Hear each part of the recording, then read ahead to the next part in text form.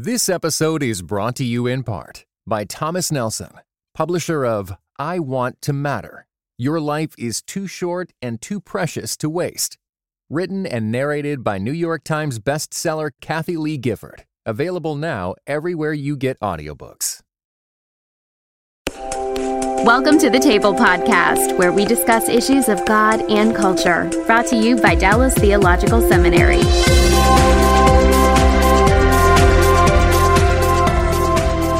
Well, I'm going to shift gears here. We've talked a little bit about cultural engagement and kind of the personal aspects of it and the way that can work and the way we think about culture. Let's talk a little bit about the media. You know, the media gets painted in a lot of different ways, and particularly there's a lot of discussion about things like media bias and that kind of thing. But I'm gonna share a feeling that I have in my interactions with the media, and that is that what I sense going on, I'll say it this way, I'd say about 95% of the interviews that I've done, I feel have been done very professionally. The journalist carrying out their responsibilities is doing what they see their job as being, which is attempting to make sure that the various sides in a conversation are represented and presented before the public. And so they engage me, understanding that I represent one voice of several voices that they're responsible to put on the table. So what we sometimes perceive as media bias may actually be, if I can say it this way, a clash between what our expectations of the media might be and the way the media sees themselves in terms of what they do and are. Can you kind of sort that tension out for us? Yeah, and I might even agree with you in the sense that a lot of what is oftentimes called media bias is media ignorance. Mm-hmm. Let's recognize that most of the interviews you and I have gone to, even in the Christian world, but certainly in the secular world, are conducted by individuals who, let's be charitable, could not sign the doctrinal statement of Dallas Theological Seminary. And as that, as kind of a baseline, shows that maybe they don't know as much about the issue. When I was at Georgetown University, a friend of mine, Robert Lichter at George Washington University, along with Stanley Rothman, did a very extensive survey of people in the media elite, the people that determine what you read, see, and hear. ABC, NBC, CBS, Time, Newsweek, U.S. News and World Report, ABC, all sorts of different groups in Washington Post, New York Times, on and on and on.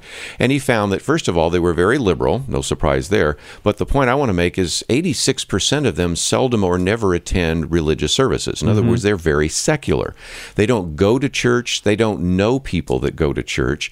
And so as a result, as you would well be aware of, you oftentimes, if you go to a media interview, you really have to kind of explain things. That's right. You use a word like incarnation or the atonement. You might as well be talking a foreign language. That's right. So you really have to understand that they're trying to be professional, but this, except for maybe a religion editor, is really outside their comfort zone, outside of their database. So that's the first issue. And so they will make statements, they will ask questions, they will, spin it in a way that makes it feel a little more comfortable for them. But it isn't necessarily they're trying to do you harm. They're simply trying to feed the monster. They're basically every day trying to produce programs, and you will occasionally have some people that are very articulate and do understand basic theology, but I think it's important to recognize sometimes it's not so much bias as it is ignorance. And as a result, maybe you just need to help explain a little bit. Cal Thomas one time told me about a woman that came in. I did an interview, and she said, "Are you an evangelical?" And he said, "Well, what do you mean by that?" And she says, "Well, you know." He says, "Well, I know, but I don't think you know." It's a nice way of saying she'd heard the phrase, didn't have a clue as to what it meant, but wanted to use it in the interview. And so you have to sort of help them along. And I'm sure, Daryl, there have been times when you've sort of had to help people along to understand why you had concerns about the Da Vinci Code, why you had concerns about a particular theological perspective. And so that's just part of the responsibility we have if we're going to be interviewed. I think some people just don't understand what a person who's in the media is actually doing most of the time. They are running from story to story. Yes. They've got deadlines. They've got drop-dead deadlines that are on top of them. They've got only so much time they can work on a story. They're, one day they're at a fire, the next day they're at a robbery, the next day they may be covering a national story, and then boom, one day they're at a seminary. And what's this all about? Exactly right. And so, and then, they'll talk to you for a while, and only a small snippet, we'll talk about this in a second, only a small snippet actually gets in because of the way they have to package it. But my daughter studied journalism at Northwestern, so I have some familiarity again on the media side and sensitivity.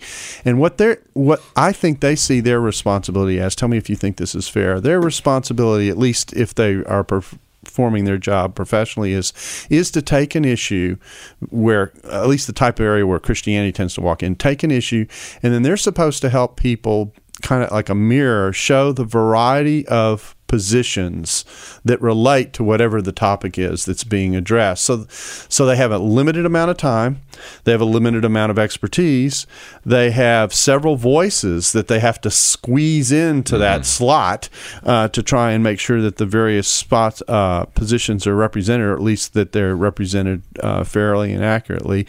And then they've got to spin it around the commercials oftentimes that they have if they're on their television or radio, so that your hour, I tell people, they don't realize this, that an hour show actually ends up being about 40 to 42 minutes of substance. Very true. Just because of the advertising. So now you've got your introduction, you've got your conclusion. That takes even more time. And watch that time window shrink.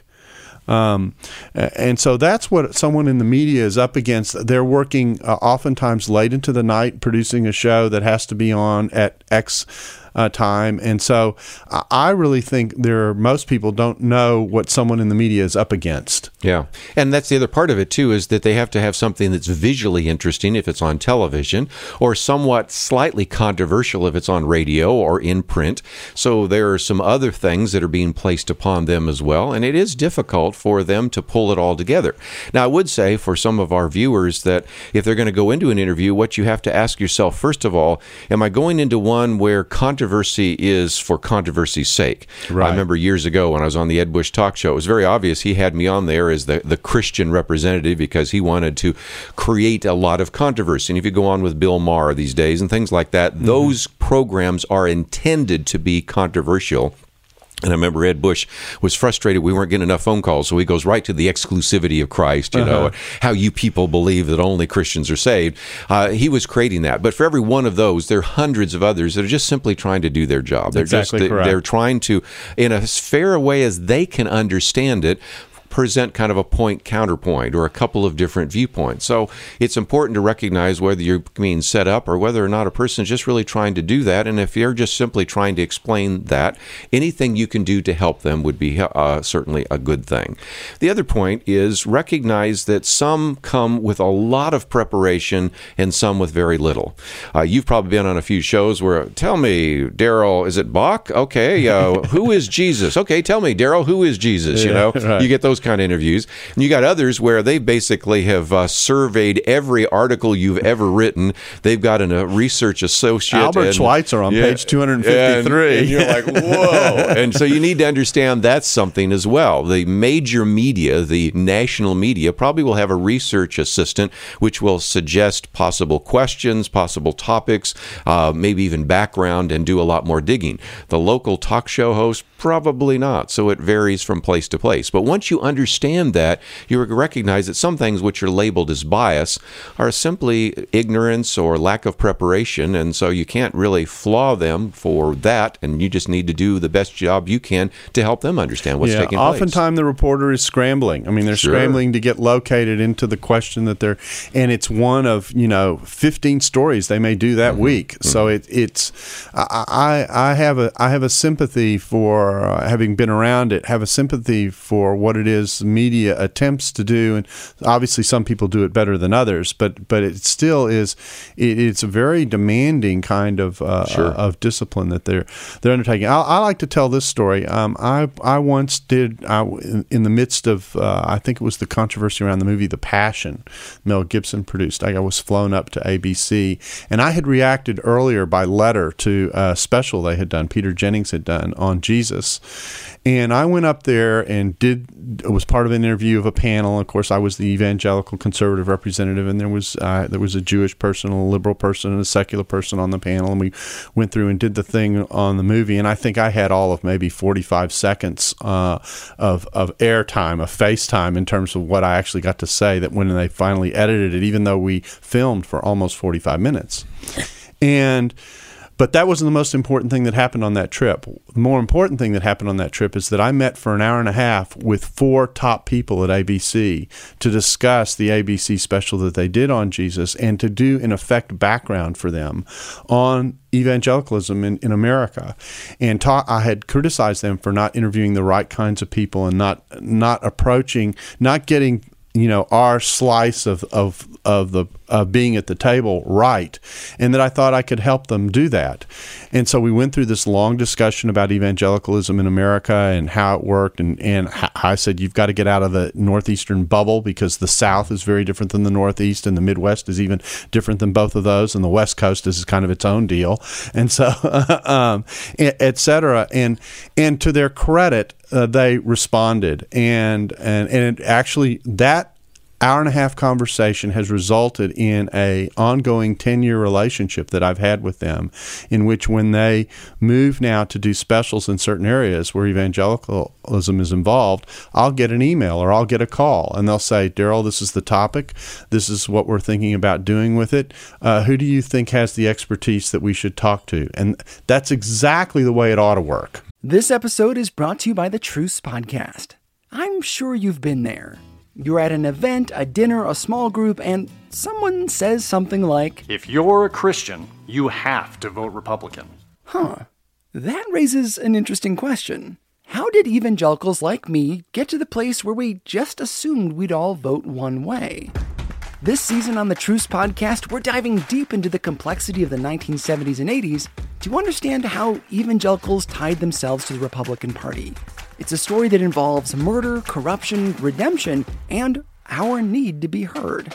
I'll be talking with celebrated historians like Rick Perlstein, Pulitzer Prize winners Francis Fitzgerald and Jesse Eisinger, and some of the best guests I've ever had. Truce is the show that uses journalistic tools to look inside the Christian church. We press pause on the culture wars in order to explore how we got here and how we can do better. Subscribe to Truce anywhere you get podcasts, or listen at trucepodcast.com.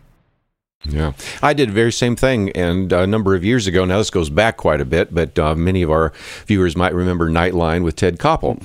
And I've always thought Ted Koppel is one of the most fair people I've ever been around. But one time he put together kind of a point-counterpoint on origins, and he had Carl Sagan, Ph.D. astrophysics in Cornell, and James Robison, the local pastor. Right. And so I thought, this is not right. Exactly. So I put together a letter that explained who some of the really articulate people on the idea of intelligent design were, and had all sorts of different people sign it, and everybody that signed it had either a master's degree or a PhD in the area of science, and sent it to Ted Koppel. Was well received. And the next time they did kind of a point-counterpoint on origins, they had Harold Morowitz, who was one of my professors at Yale in a PhD biochemistry, and Dwayne Gish with the Institute for Creation Research, PhD, University of California, Berkeley, in molecular biology, and that seemed very fair. And so, again, it maybe illustrates, Daryl, the point. They are living in a bubble, as you just pointed out. They know certain people, but when it's like, oh, evangelicals, well, I've heard of James Robison, I've heard of Jerry Falwell. Now, of course, they know people like Darrell Bach and others, and you get, much more significant selection of people that show up on those programs. But it isn't necessarily that they were trying to necessarily make Christians look like dummies, although maybe one of the editors did, but they just simply didn't know where to go and who to find. In the old days, we used to say, what's on your Rolodex? Exactly right. What's on your computer or your contact sheet. And when we can help them find those individuals, I think it's a better program for them, and it's much more honest interchange. Yeah, I think if you put the two things together that we've just talked about, when you look at the sequencing of how many shows a person is doing, that Rolodex really does. I mean, they're they're pressed for time. They're going to go to someone that they know. Once that name's in the Rolodex, and they feel like, and they also have to assess, does this person interview well? I mean, that's a good point. And so, and so when they put that all together, they go back to the same names. And so it's interesting that you use that expression, because my expression has been, after I've done an interview, someone has said to me, "Well, you've gone onto my Rolodex," and so that's what happens. And so then they come back to you. It's funny that the ABC, one of the things I complained about at ABC on the Jesus special that they did with Peter Jennings is, here you put all these articulate scholars who teach in the universities and have studied Jesus all their life. And who were the two evangelical counters that you had in that show? You had a Louisiana pastor who took his group to Israel on the one hand, and then you had, at the very end, briefly, although you did give him almost a final word, Tom Wright. Yeah. And that was it. Yeah. And I said, I think you could do better. So that's exactly the kind of thing that happens. Here's another example of the type of thing that sometimes happens, and this is interesting. This is another kind of personal example. I once did a show in relationship to Gnostic Christianity and Gnosticism, and they sent me the script that they were working on and was to show me kind of where I was going to be slotted, which actually was pretty nice. And sometimes you don't. They just interview you. You don't even know where the show's going or anything. And she walked through it, and when I saw it, I wrote her back and I said, well, you really only have one half of the story. And so when you come to interview me, I'm going to try and tell you the other half. And we, again, it was one of those things where we talked for a long time off camera before she ever filmed me. Mm-hmm. And then we got on camera and we did the filming. And the way she handled it was really clever, because for about 3/4 of the story, what she did is she told the story she had in her original script, which was about the diversity of early Christianity, and that Gnostic Christianity was one of the things that's happening set in the universities all over the place all the time on this topic. And then about 3/4 of the way, she turns it, and she turned it into, but there's another half to this story. And then I have a line that I've used in this particular debate a lot, in which I say, the line that you often get is, well, history's written by the winners. And so the argument is, well, we only know about Christianity what Orthodox Christianity wants to tell us. That's kind of the gist of that line. But there actually was a much bigger, much more complex story out there, a much more diverse story full of alternative Christianity, that kind of thing. And then my comeback line is, yes, history's written by the winners, but sometimes the winners deserve to win. and what I did on the film was to explain why it is that you can trace the roots of Christianity, Orthodox Christianity, back to Jesus and the apostles, and these other groups you can't do that with them. You can't get back that far. So when she did this turn at the end, the last line on the program was this line of, history's written by the winners, but sometimes the winners deserve to win. And I got a note from Marvin Meyer. Now, you know who Marvin Meyer is. Sure he does do. a lot of writing on Gnosticism, and has translated a lot of those texts. And dear guy just passed away. And we've had exchanges. We've often been on opposite sides of the show, and he sent me an email and he said, "Daryl, you fox, you got that line in there," and it capped off the show. Sure. But what that shows, the reason I'm using this illustration, it shows the way in which some of the engagement that you have isn't what people see on the television. It's the conversations that you have very well said. Back behind the scenes, and the relationships that you build and the trust that you build, that then allows them to take what you say and say, all right, I just don't have you on camera for the 30 seconds or 45 seconds that I'm going to use you, but I'm actually interacting with what it is, and you're helping me get located in this area. And this is something else I might pass on to some of our viewers. If first of all, I like to do live because I know they're not going to edit me, but many times I'm taped for various films. I've done some of these DVD films and things like that. Sometimes in the middle of the interview, I'll say, a better question might be da-da-da-da-da-da, and then have them do that, because since it is taped, we can pull that out. And if you have an individual that is really uptight or insecure, that doesn't work very well. But most of them are looking for help because they know that you're suggesting the best question or the best comment. And then, to put it bluntly, that's where you can ask them to ask you a question. That goes on the screen, and then you have your zinger. You have whatever it might be, your good line. Yeah. And that's one they're looking for because that's golden. If you've got an ability to turn a phrase, and there's some people that are really good at that. Gary Bauer, for example, used to be with Family Research Council, one of the best in the business, but there are many other people that are really good at turning a phrase. Sometimes they just cannot help themselves. Even if they don't like what you said, they just like the fact that it sounds so good. And that line that you just used a minute ago, sometimes the winners deserve to win, that's going to be in the final edit. So sometimes when you're in front of a taping situation, you can stop and suggest a question or say, that's a good question, but here's another one you might want to ask. And they're quite willing usually to take some of that direction, and then you, in a sense, have a little control over the interview. And in fact, almost at the end of every interview I ever do, the question that comes last is there anything that I haven't asked you that I should ask you? Yes. And so there's always this opportunity to step in. And I think you've made another point that's important, and that is there's a lot of difference between doing a live response and doing one that's taped. Those are two different scenarios that you have to work through when you're actually doing the interviews. Another thing that I think is important is it's important, particularly for what I would call short-term media, and by that that can be television or radio, where you're in a limited crunch time. Mm-hmm. You don't have a lot of time. They're going to only talk about your topic for 6 minutes or whatever it is. It's important to be crisp. Yeah, and I was just going to say that too, because what you have to ask yourself, the question is, what is going to be the final product? If you're doing, say, a morning show on a Christian radio station or even a secular station, because I've done NPR, I know you have as well, it's going to be real quick. Now, every once in a while, since I will oftentimes bring a guest in for an hour, or the other day I had Ron Rhodes on for 2 hours on a book, and boy, authors love that when you give them 2 full hours. Did he read the whole book to you? Yeah. but we go off the book as well, because when I've got people as talented as you or others, I'll give them an hour or 2 hours.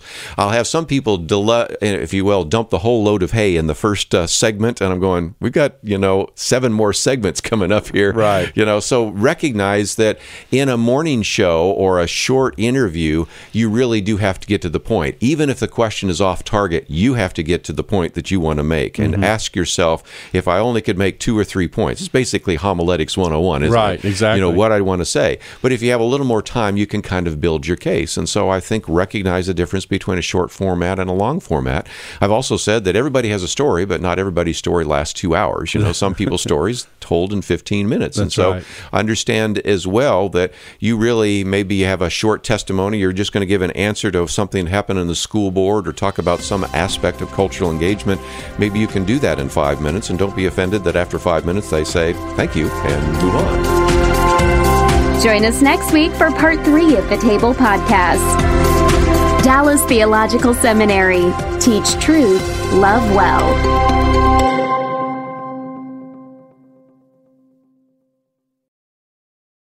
This episode was brought to you in part by United We Pray. United We Pray is a podcast devoted to praying and thinking about racial strife, especially between Christians. Come join us in praying for the unity of God's people.